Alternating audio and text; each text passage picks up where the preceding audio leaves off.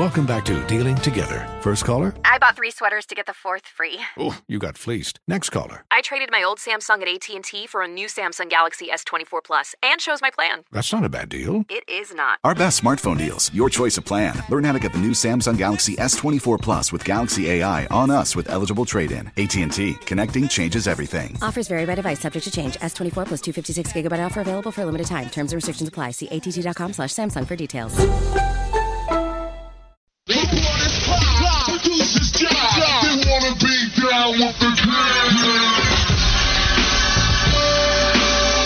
Only on Sports Radio 92.7 FM WFNZ. Straight fire. This is the Wes and Walker Show. Even the crowd knows what's coming next.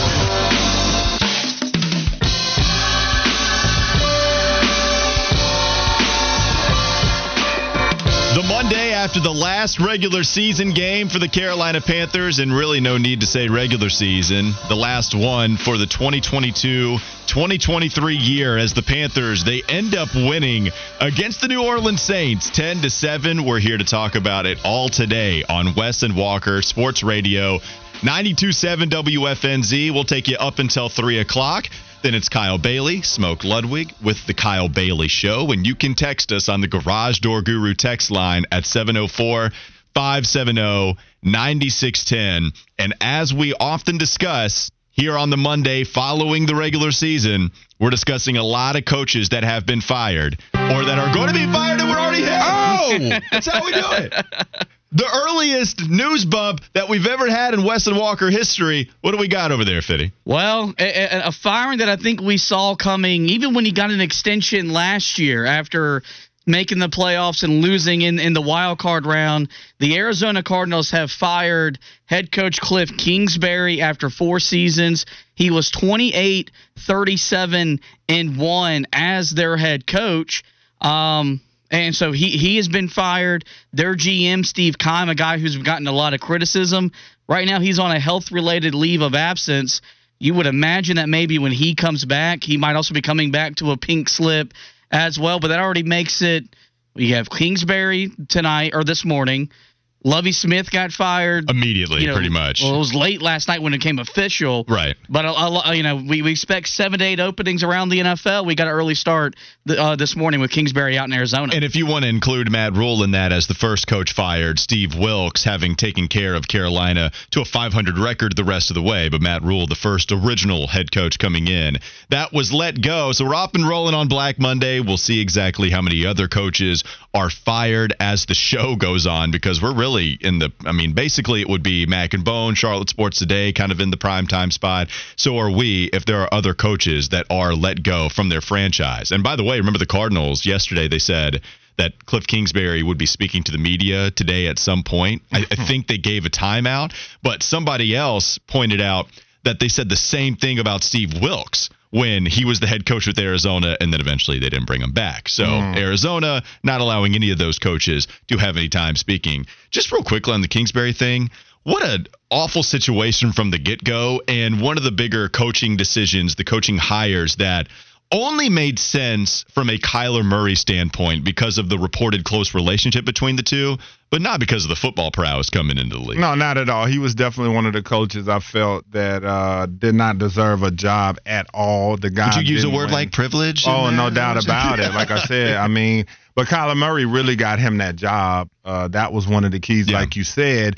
And then just the fact that, he had done nothing to get that job, and it just had to be a slap in the face of all the candidates, really, but mostly the minority candidates for a guy like Cliff Kingsbury to have a marginal college head coaching career and then get an NFL head coaching job. It was one of the more befuddling hires in recent memory. Also, a couple of firsts. I don't think anybody said befuddling on the show. And we also have not had as early a news break in the show as we just did with the Kingsbury firing. Now, you mentioned it, right? The reason that is connected here, it's because of the way that Steve Wilkes felt like he was dealt a raw deal with the Cardinals having only one season, and then you only had Josh Rosen, who turned out to be not a very good quarterback in the NFL, bouncing for between a whole bunch of different franchises, and that team was not built to win at that time. This team, I don't know how well they've been built. Scott Fitterer, that's kind of another question we'll have about whether he's going to be the the GM, the permanent GM going forward. We have the backup GM. We have Fitty. Scott Fitterer is the starter over there with Carolina, but I expect him to be back, and I don't know about Steve Wilks. It's really 50-50. After this win against the Saints, it's not like we're leaving this game, Wes, feeling phenomenal about the Carolina Panthers. I mean, there are a lot of fans that would rather have seen them lose in order to help them get a higher draft pick. Now, in the end, it's not a huge difference, but still, losing this last game would have helped them just a little bit more. They still do have a top 10 pick. Lots of possibilities, lots of individual storylines to focus on. So we'll get to it all. And what better way to start than getting off the bus? Let's do it right now. Open the doors, Fitty. We look good getting off the bus. I got something to say. Damn! Kick it! I can feel it. So we already talked about it. The Carolina Panthers, they get the win. I got to be honest with you, though. It felt ugly. It felt weird. It feels weird to describe this game as a victory because of how bad the Panthers' offense was. The defense was good enough, and it didn't get off to a great start after Josh Norman got burnt by Chris Olave, one of the up-and-coming receivers in this league. He was awesome, especially on that route, scoring the touchdown there. But after that, there wasn't a whole lot of offense to go around whatsoever. Eventually, Eddie Pinheiro, a kicker that they stuck with even after the debacle against the Atlanta Falcons earlier this season, he ends up coming up with a game-winning field goal at the very end. What are some of your main takeaways from watching Carolina win the last game of the season to eventually say we're a 7-10 football team? I mean, I just couldn't believe it when I was watching the game. I was like, what am I watching? The fact that the Panthers only had 5 passing completions, 32 passing yards, and then the way New Orleans started the game off going straight down the field and scoring, you thought the Panthers might be in a little bit of trouble, and then that is all of the scoring that we would get. And so it was just an absolute ugly football game to watch. I guess the purists might like it and call it a defensive football game, but it was just an ugly football game, man. And so I just was still just so shocked that the Panthers were able to win it. But they won it nonetheless. They found a way to get it done, and here we are. Yeah, not great quarterback play in this one. Sam Darnold, 43 yards and 2 interceptions. Andy Dalton was better despite a pedestrian stat line of 170 yards, only 1 touchdown. It was the only touchdown that they would score all game long. So offensively challenged were both of these teams. We only saw, Wes, 5 completions. Terrace Marshall had 2 of them, had the long 21-yard reception, and then the next longest reception you would have is the DJ Moore 10-yard catch. I mean, that is as bad a passing performance as you really could ask for. And man, what a awful time to come up with such a bad passing performance from one Sam Darnold, where we discussed this being one of the most important individual storylines. Could Sam Darnold hold on to the starting quarterback spot heading into the offseason and into the next regular season? If you subscribe to the what have you done for me lately theory, man, he hadn't done a whole lot, especially with a 43-yard total with 2 INTs. Right, but this is the thing I've been saying. Were we really surprised? About Sam Darnold. At some point, no matter how much you trust him, no matter how much he gets your hopes up, he's going to do these type of things. And those interceptions, especially the first one, that was a clean pocket. Like, he did not have to make that bad of a throw. Maybe he didn't see Honey Badger sitting there, maybe, whatever the case.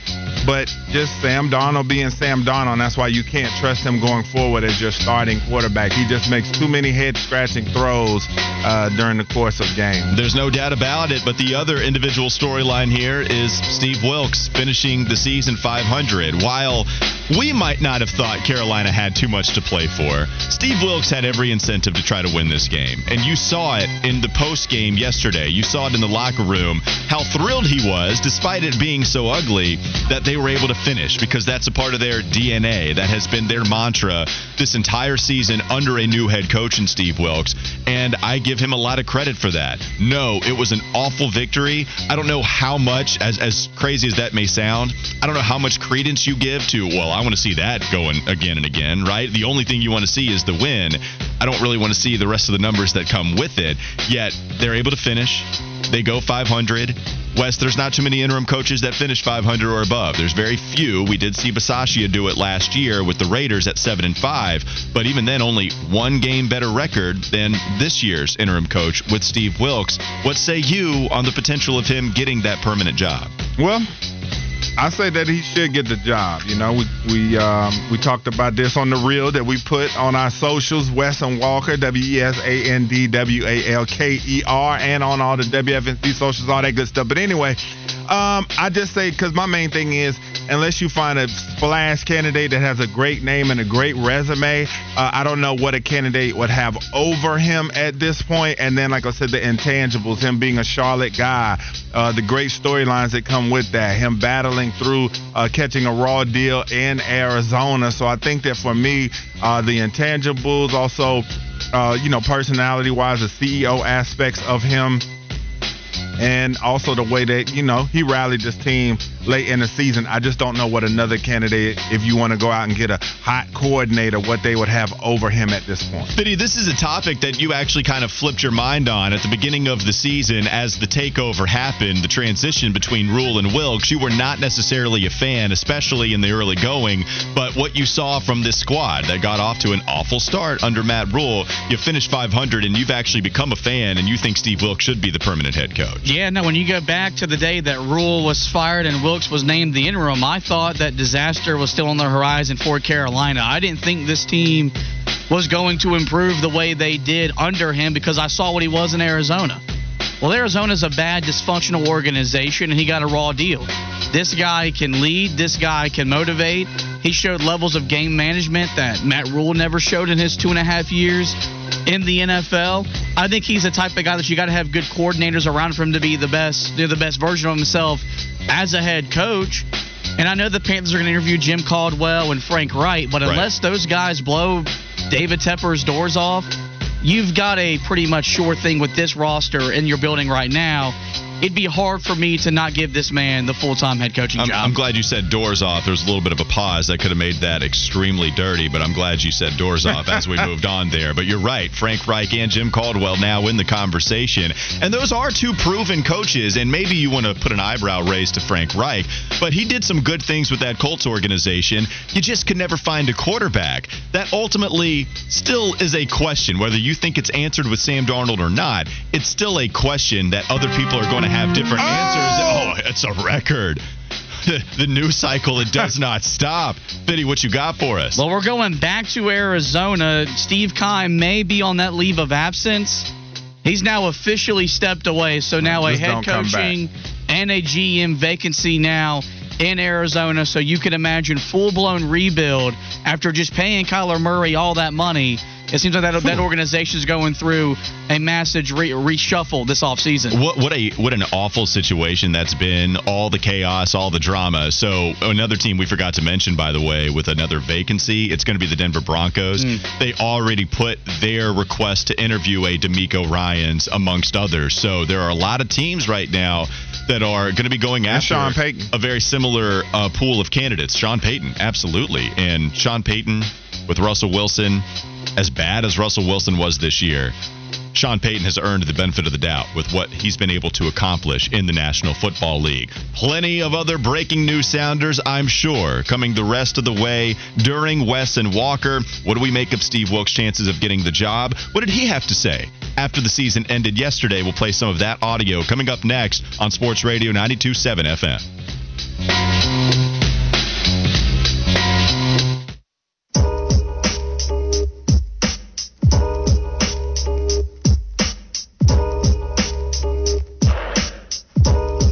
It's one less than we thought to answer Kyle's question coming in. How many games have the Hornets lost? Well, we thought they might go 0-2 over the weekend, but they destroyed Milwaukee on Friday. Really surprising victory. Not necessarily that they won, because they actually played Milwaukee pretty well. If you go look at recent history, they won 2 straight just last season. LaMelo Ball has been special, but going for close to 140. Wes, I know you were texting us on Friday saying if they lose after a 51-point quarter where they eventually score over 80 in the first half, that would have been an awful one, but they held on to the lead and dominated. Yeah, I was behind a little bit because, I started watching the game late, and then when I saw the alert come in that they had scored 51 in the quarter, I said, no, let me start this game back over so I can see what's going on. And so I watched it, man. I mean, it was almost like a TV show. They could have been sitting in the bleachers eating popcorn, talking to a girl, and put a shot up, and it would have went in. I mean, they were hitting everything they wanted, 84 first half points. And then Giannis, I mean, we talked about the stats lines that he puts together just last week, and then 9 points, 2 of 7. I mean, how often will you see that? He probably won't have another game like that for a year or two. Yeah, 2 made field goals for Giannis in this game. Yeah, 2 of 7. And the box score is weird because you see a lot of their starters, I think 3 of the 5, they don't even log 20 minutes of game time because the game was over pretty immediately. And so they're resting. I don't even think Drew Holiday got to 20 minutes. And you see their bench. Bobby Portis destroying the Hornets is inevitable. He scored 19 in this past game, going 7 of 10, double-digit rebounds. The previous 2 contests, he had at least 20 points. So Bobby Portis is going to get you. Other than that, the fact that Giannis didn't, that was absolutely incredible. Fiddy, I know you had some comments about this game, too. Yeah, no, you mentioned that they played really tough. The Hornets beat them twice last year. Oh, I know where this is going. Do you think that Steve Clifford just pulled up the footage of last year and wondered how one James Borrego designed such an attack to give the Milwaukee Bucks so much trouble, and maybe that was why they won the game? Maybe James Borrego's imprint on the organization showing through against one of the Eastern Conference higher powers. Because I mean, something I could really think of why the Hornets played so well. JB retroactively winning games, not even retroactive, from beyond, from out of the organization. That was a big victory for JB. Matt Rule tried to take credit for some of those wins that happened after he left. So why not JB? Why not JB? This is what we do, right? We'll appreciate all of the guys that leave the city for professional sports teams, and then we'll give them credit afterwards, even acknowledging there was a reason that some of these guys left. I know some people would disagree about James Borrego. All right, you can text us and share your thoughts about the Hornets, anything you want to, the Carolina Panthers, on our Garage Door Guru text line.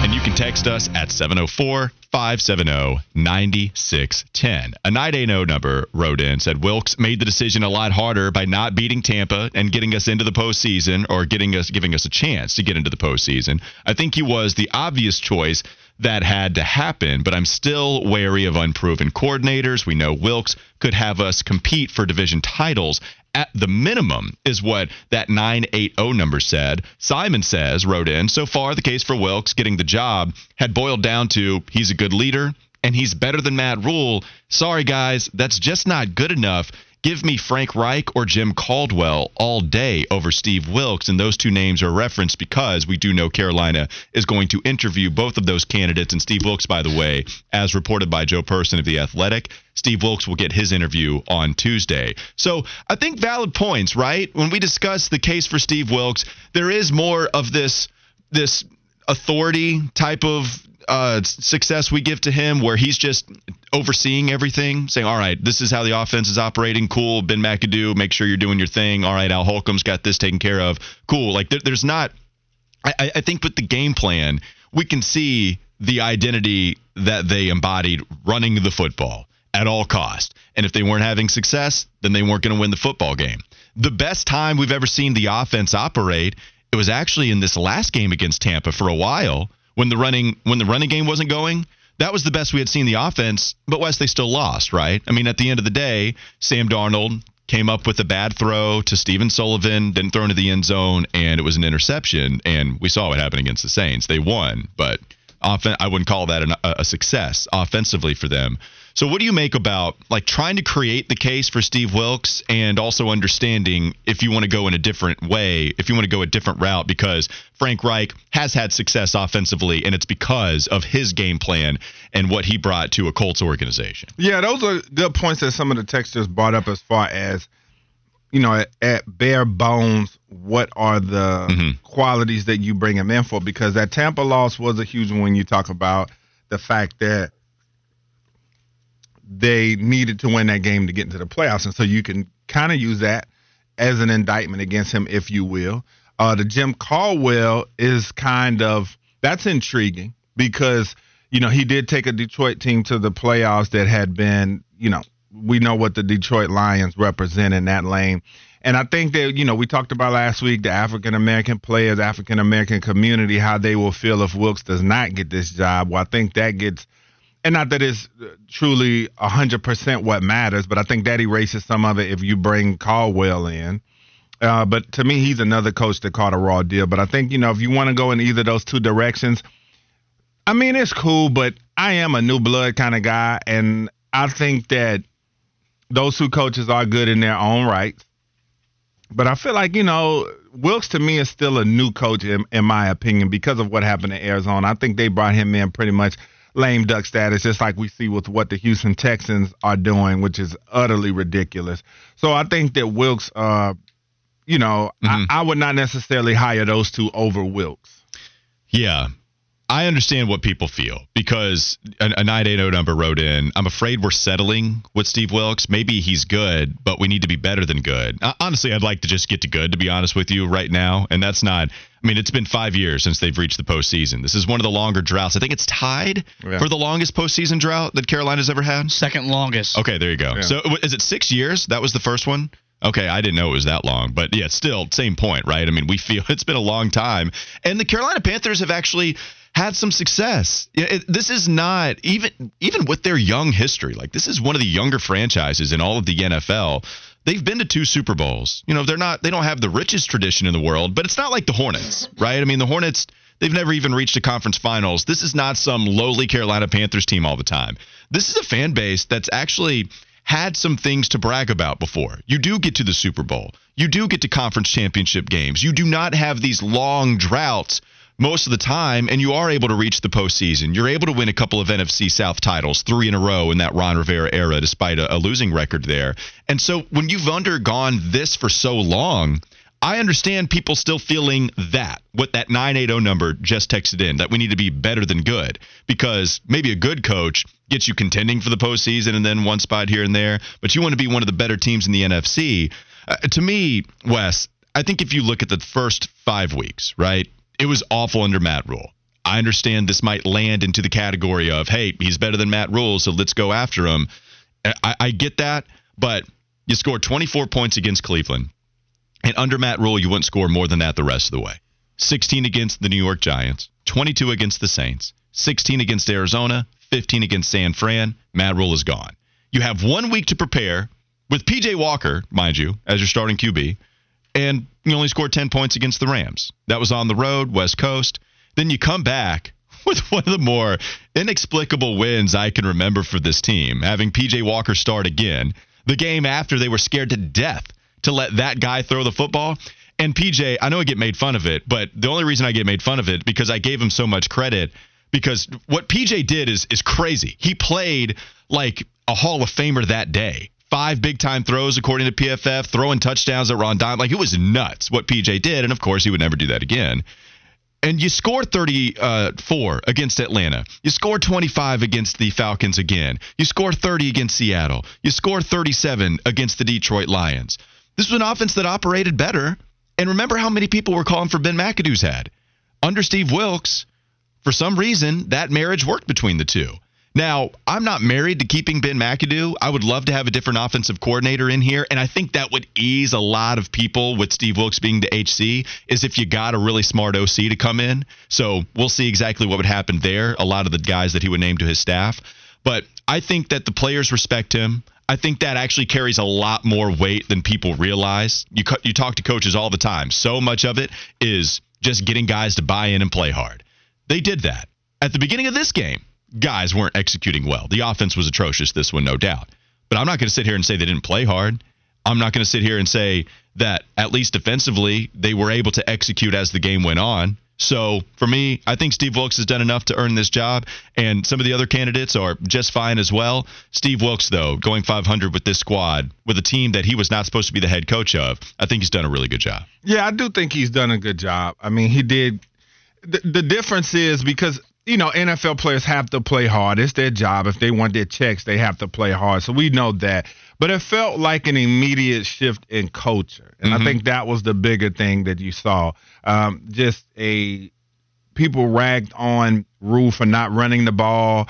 People thought that the offense would get a little bit too finesse at times. And it was like as soon as Wilkes stepped in, immediately they went from the perception of a finesse team to a hard-nosed football team almost overnight. And I think that was huge. And I think that's one thing people are overlooking as well, because we've seen a lot of those type of teams win in this football league. I mean, my 49ers are a pretty hard-nosed football team when you talk about defense running the ball. They do it in a, different type of way as far as creativity, but yet and still at the crux of it, that's what it is. And we've seen that win in this league a lot. We've seen more of tough, hard-nosed win than we've seen finesse win. So I think that was one thing that went in Wilkes' favor as well. Yeah, and a couple of people backing the Steve Wilkes potential decision. 704 number wrote in, Wilkes at 6-6, even after trading CMC, is way beyond my wildest expectations. And last 9th pick was Luke Kuechly, so let's roll if we're just going to get another Luke Kuechly in here. I wish it was that easy. Logo 704 brought up something I kind of wanted to talk about too. Wilkes has earned at least one season. He deserves a chance. Not the chance part about that. It's the one season part of it. So if you're David Tepper, I don't think you operate, clearly, you don't operate the same way you did contract length-wise with Steve Wilkes like you did Matt Rule. You're not coming in and giving Steve Wilkes a 7-year deal. I think if you're David Tepper, then give him 2 years, and if it's not working out, then you move on. But I think you kind of get one more year. And I the other argument is that this was not his team. You want to give him an offseason. You want to give him a training camp. And even without all that stuff, you were still able to get guys to buy in and adapt to a different type of mentality and get guys to adapt to a different type of style. Losing out on that offseason and training camp and 5 games in the season, that matters. And Steve Wilkes still got guys to play at least 500 football. So you give him all of that. Maybe you don't consider this the first season. Maybe you do consider next year the first season for Steve Wilkes. But you're not giving him some long contract where it's going to hurt if you have to move on from him so early. I think that's a good idea if that is the route that this owner wants to take. Yeah, I think so too. And I think the interesting thing that we will see next season is I feel like, they talk about the CMC trade, and for sure I thought that they may win 1 or 2 games after they traded CMC. So a lot is to be said about what he came in and did in those respects, just as far as a perception of what you thought they would be and what they turn into. It's just going to be the key is, next season, there's no more interim. There's no more surprising people. Teams are going to be ready for the Panthers. Teams are going to be well-versed in what it is that they want to do. And I think that's going to be the tail of the tape, because it's one thing to go through, the rest of the season just kind of flying by the seat of your pants and just with nothing to lose, because that was the mentality. They were playing with house money this year. But I think if Wilkes gets this job with the way that they finish down the stretch, next season people are going to be expecting them to get into postseason play, especially if 12 leaves Tampa Bay. People are going to expect the Panthers to get to the playoffs. And so I think that's a whole different animal when you come into a season with expectations, teams being ready for you on what it is that you want to do, and then we'll really see his chops as a head coach, in my opinion. Yeah, and I don't know what kind of contract Steve Wilkes would accept, mind you. So, you do have to have 2 people to tango in this situation for sure. So I'm not sure, but I do wonder, this matters more to Steve Wilkes getting this specific job than it does another head coaching NFL franchise, right? If you're coaching, I don't know, Cleveland Browns, whatever NFL franchise you want to go to, Arizona was it the first time, but here you are in Carolina. This is the city he grew up in. I think that has to matter to him. Not saying that he should take less money. You should get as much as you possibly can. I just wonder if he eventually would, because of how much the city and this team matters to him as well. Granny Pat wrote into the text line, boys, now the first half was pure doo-doo. I like Wilkes and want him to get the job for 2 years at least. I don't want Harbaugh. Can't stand him. That's Granny Pat writing in. Granny Pat has spoken. Yeah, absolutely. And C. Prince writing this in. We'll finish up on this. We do need to get some audio as well. I think people are overlooking the Panthers' thoughts on Wilkes. The Panthers players' thoughts on Wilkes, There's something going on with this team, and Wilkes is the catalyst. I can never remember so many players speaking out in support. Ron Rivera had the backing of the locker room. It's one thing that if it was thrown out during the time of his firing, absolutely not true. Those players wanted Ron Rivera back. They respected the hell out of him. And I understood David Tepper's reasoning to move on. Like, that was fine. You know, he gave him some time. It didn't work out. Defensively, they started to tank as well, and they moved on from him. I know you don't necessarily put a whole lot of power into the players saying they want Steve Wilks here. But even besides that point, Wes, one of the pieces of evidence, I think, for Wilks to get the permanent job is the fact that a lot of players played better under Steve Wilks, right? Like, we can look at it from a schematic standpoint and maybe not be able to point to something he does a lot better than Frank Reich. Maybe we can't point to him and say he does all of this better. Their teams aren't organized as well defensively as the D'Amico Ryans, and that would be an excellent candidate, too, if you wanted to go after him. But we did see individual growth from these players that came in. Think about how much more production you got from Sam Darnold. Yes, a better offensive line, but they also had to remember switch it up at the starting center spot. Like, Pat Elflein, crazy enough, was playing pretty well at the beginning of the season, and then Bradley Bozeman comes in, and he's one of the better run-blocking centers in all of the NFL, and so you adapt to your personnel. And I think that's something you always want to see from head coaches, coordinators, whoever is in a position of authority when it comes to personnel. You saw players play better. Frankie Louvu continued that excellence this season. And Terrace Marshall, let's just go to the offense. I mean, DJ Moore got more involved when Sam Darnold entered into the fold, and Terrace Marshall and Deontay Foreman finally got run and he started playing better. There's quite a few individual players that got better as the year went on, and that was on Steve Wilks' watch. Well, I think that some of that is at play, but I also think some of it goes to the fact that once you fire a head coach, I think everybody's on notice at that point. Players, coaches, everybody in the building is on notice that you can be gone once the head coach is gone. And I think that plays into the players' mentality, too, when they're getting out there. Yes, they're getting a chance. Yes, they're getting more opportunities than they got before. But for some of these guys, I don't know if I go as far as to say now or never, but we know for a lot of these guys, it's right now. People want to see, can you play right now? And if you cannot, you're going to be gone. And I think that plays into a lot of guys' improvement. I'm doing air quotes as well. I do think, like I said, they did feel some belief from Wilks. But I think for a lot of these guys, the Terrace Marshalls, the Deontay Foremans and guys like that are finally getting their chance, they know that, hey, if I don't make the most out of this, I'm either going to be reduced to marginal roles the rest of my career or I'm going to be out of this league. And so I think that plays into it as well. All right, let's go and finish up with the quote from Steve Wilks just earlier today, discussing how truly proud he is the way that his team finished. Truly proud of the men in that locker room and how we finished. We talk about it all the time, being part of our DNA, the physicality and the effort, being number one, playing smart, and most importantly, the last one is finished. So in all three phases, the guys showed up today. We've dealt with so much different, as I always talk about, don't allow it to get in the way, so many different its throughout the course of the year. But those guys will circle the wagons, and once again, find a way to come together and win a football game is extremely impressive. Yeah, I mean, they had a lot of incentive. The players, it's the old adage when it comes to the tanking era of sports. It's that the players aren't the ones tanking. The head coach, in this situation, certainly, because he doesn't know if he's going to get the permanent job, so he wants every piece of evidence possible in his back pocket. So they were able to get that victory. They finished 500, and Steve Wilks will have to wait and see if he will be the permanent head coach of the Carolina Panthers. Let's go to the first Fitty Flash of the day before the Campus Corner. What you got, Fitty? Well, guys, last night, the final regular season game on Sunday Night Football, it was win and in for Aaron Rodgers and the Green Bay Packers, but it went a little something like this. Here's a blitz. Can Rodgers beat it? Big ball downfield, and it is intercepted by Kirby Joseph.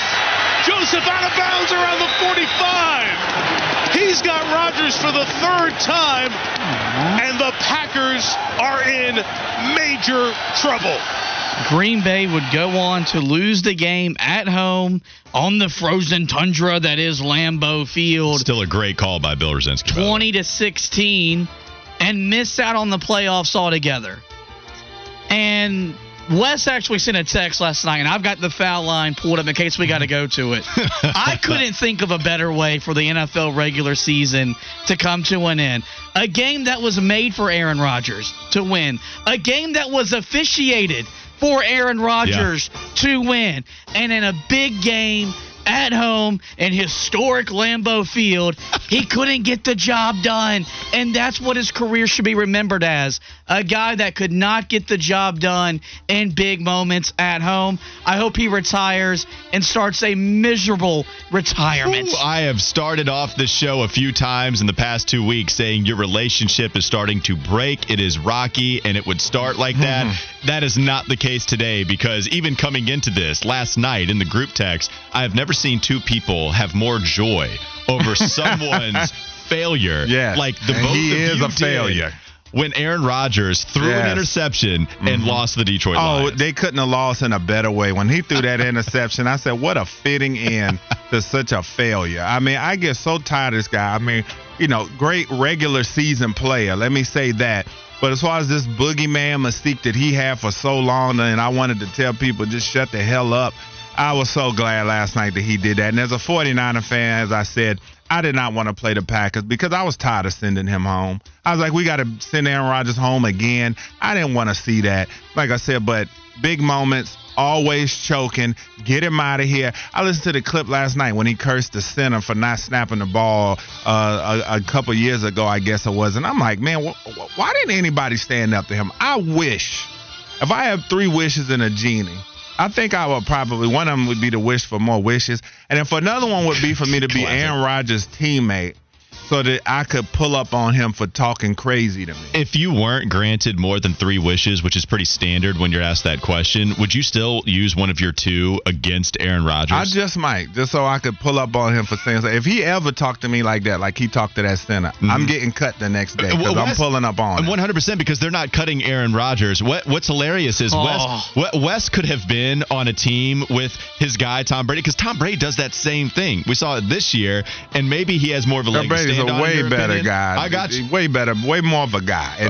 But me and Brady would have a conversation too. And he gets don't get it twisted. Yeah, don't get it twisted. Me and Brady would have a combo too. I'm not getting it twisted. He'd get who you talking to. My dad weighed in personally, texted me saying Rodgers is still better than Romo.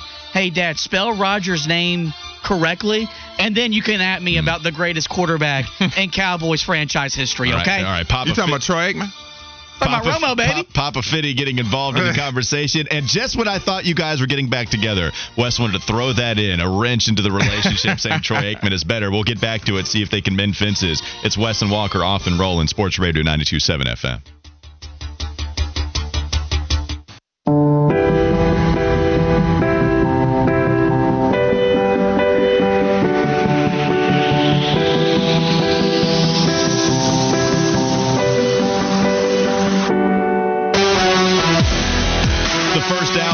And Walker, Sports Radio 92.7 WFNZ. Some dynamic producer ability, by the way. How many times do you think I remember to turn my mic on without you? Is it because I feel like I haven't done that today?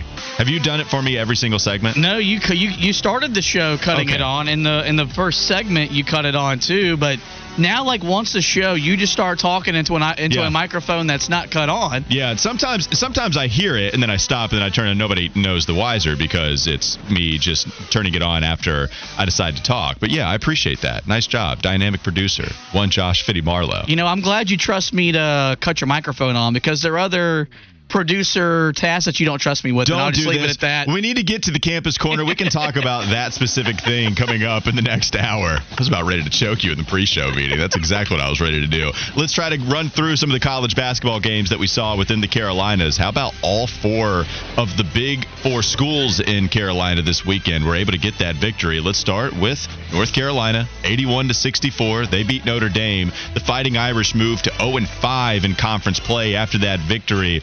I thought this was a game where North Carolina should have won. They should have won comfortably, and that's exactly what happened against the Fighting Irish, as they were able to win by close to 20 points. Yeah, when we talked last week, I said that Carolina, which rolled out a small ball lineup against Wake Forest, I said it probably shouldn't be a lineup that starts or closes. Scrap that. Their best starting 5 is Love, Davis, Trimble looks Leakey, good, man, and Armando Bacot at the 5. And it's not about what they do on offense, even though their offense is a lot more efficient. Defensively, they can switch everything. Armando Bacot's become an adequate perimeter defender, and they just get after it more on the defensive end. And now they got that confidence is back heading into tomorrow's showdown at Virginia. And the winner of that game will be perceived to be as the team to beat in the ACC. Caleb Love's still a big part of that basketball team. Almost like a get-right game for him. Was 3 of 6 from the three-point line. Still not great efficiency. Did score 18 points, but at least the three-point shot was falling. And he took some deep shots against Notre Dame in this one. Nice to see him get back rolling, along with Trimble's continued emergence. Yeah, and the Tar Heels as a team, they had 19 assists, 8 turnovers. We know that's a good recipe for them when they are passing the basketball and not passing it or giving it to the other team. And Armando Bacot just continuing to be the model of consistency. He had his 84th double-figure rebounding game. He's had 20 points in 5, scored at least 20 points in 5 consecutive games. That's the longest streak of his career, so he is balling out of control. I feel a lot better about North Carolina putting together some consistent type play. I still feel going into any game that the other shoe can drop. They've shown too many of the struggles at the beginning of the season, but I do feel better about this team. I know I had the panic soundbite because they lost 4 straight. It's not like I think this team is now going to the championship. We're not at that peak that we had pre-season expectation. You do feel a lot better about this squad. I don't feel a lot better about Duke, despite the victory, because they did get the win, but it was only by 1 point against Boston College, a 500 conference team and 500 overall team now, coming in just 1 game above 500 into this game. And you look at some of the stat lines, Filipowski, who had been excellent all year long for a certain stretch, 15 points, but 5 of 14 from the field, and you're not getting any offensive production from Lively. Only 3 points from him off of the bench, 12 minutes logged here, Wes. Can't feel good about the Duke Blue Devils. Yeah, you can't at all because, like I said, the scoring just isn't there. They don't have that go-to guy. But listen, one thing has remained for the Blue Devils over the last 25 seasons. They've lost just 6 regular season games, about 20 or more. We know NC State put it on them the other night, but they're now 6-0 in the games to follow. So at least they bounced back, got the victory. Rebounding has been a key thing for them this year when they out-rebound their opponents. They're 11-1, so they did that. That's the 12th time in 16 games that they've done so. And Derek Whitehead had a career-high 18 points as well. So I think the thing for Duke is them finding a guy or two to be their offensive stalwarts, the guys that they want to rely on, and then everybody else work off of that. But until then, like I said, offensively, just their shooting just still leaves a lot to be desired, and I think they're going to struggle to beat a lot of teams until they can really get something going offensively. My biggest takeaway was I figured out why Anthony Grant coaches at a school that is sponsored by New Balance. Because his final set to try to go win the game was completely terrible, and it didn't really give his team a chance to get anything going towards the rim. Duke fans, you need to be calm. You need to be patient. We were in this exact same position last year as Carolina fans. There's too much talent for them to not figure it out. John Shire was mentored by the GOAT. He knows what he's doing. Whoa. It's going to take some time for it coming together. So if I'm a Duke fan, if I'm James from Maiden, and I'm coming out of my mom's basement, I'm still coming out there optimistic that we're still going to be a really good basketball team. If you get to February 9th and they're not looking any better, then it might be time to panic. But right now, if I'm Duke fans, this is a part of the journey with a first-time head coach. All right, we'll go to the alma mater of one Wes Bryant. The Wake Forest Demon Deacons moved to above 500 in conference play, 11-5 on the season. They beat Louisville over the weekend, 80-72. Tyree Appleby, not a ton of points, only 13, but shot a little bit more efficiently from the field. 8 assists, though, from the lead guard there. You did have 21 from Monsanto, who continues to shoot extremely well from three-point line, and you also had Carr. Only had 5 points, but he was a hot name coming in the way that he had been able to play. What did you think of Wake Forest's victory into this one, West? Well, you failed to mention Cam Hildreth, 19 points and 8 boards. But listen, this was a game they better had won, okay? That's correct. You can't go out here. Louisville is one of the worst teams I can remember in ACC memory. And so they came out there and did what they were supposed to do. I mean, not much kudos to go around. You just did what you were supposed to do. They shot the ball well, 40% from 3, 52% from the field, and the turnovers, 11 of those to 14 assists. So you still want to improve there if you're the Deeks, but they got to win nonetheless. All right, NC State, another. I'm struggling with this one because it's a big victory for sure. They win 73-69 over Virginia Tech. The Hokies were hosting the Wolfpack, so still a big-time win. But how worried are you if you're a Hokies fan? Because this is a team that came in as one of the teams we expected to finish towards the top of the ACC. They moved to 1-4 in conference play after this 4-point loss. In the first half, they got beat by 14. Now, in the second half, it just wasn't enough as they did score 47 points. But the 22-point outing in the first 20 minutes, how worried are you if you're a Virginia Tech fan, Wes? Oh, yeah, I'm definitely worried. 1-4 in conference play. This was a team that came in and looked like they were ready to do work after they beat Carolina coming off of that ACC tournament championship. So they're just not getting enough scoring, 15 points off of their bench. But they just need to get some more scoring down there in Blacksburg. So things are not looking up for them. But, hey, kudos to my guy Kevin Keats at NC State, the Pack, getting a win, moving to 500 in conference play. Yeah, 4 straight losses once you get to conference play. You lost to Boston College on the road, Wake Forest on the road, Clemson at home, NC State at home. You're not even talking about games against Virginia, Duke, or North Carolina yet. How worried are you, real quickly? To me, this said more about NC State than it did about Virginia Tech, because that NC State went on the road and lost. Oh, that's just typical NC State bleep. They didn't do that.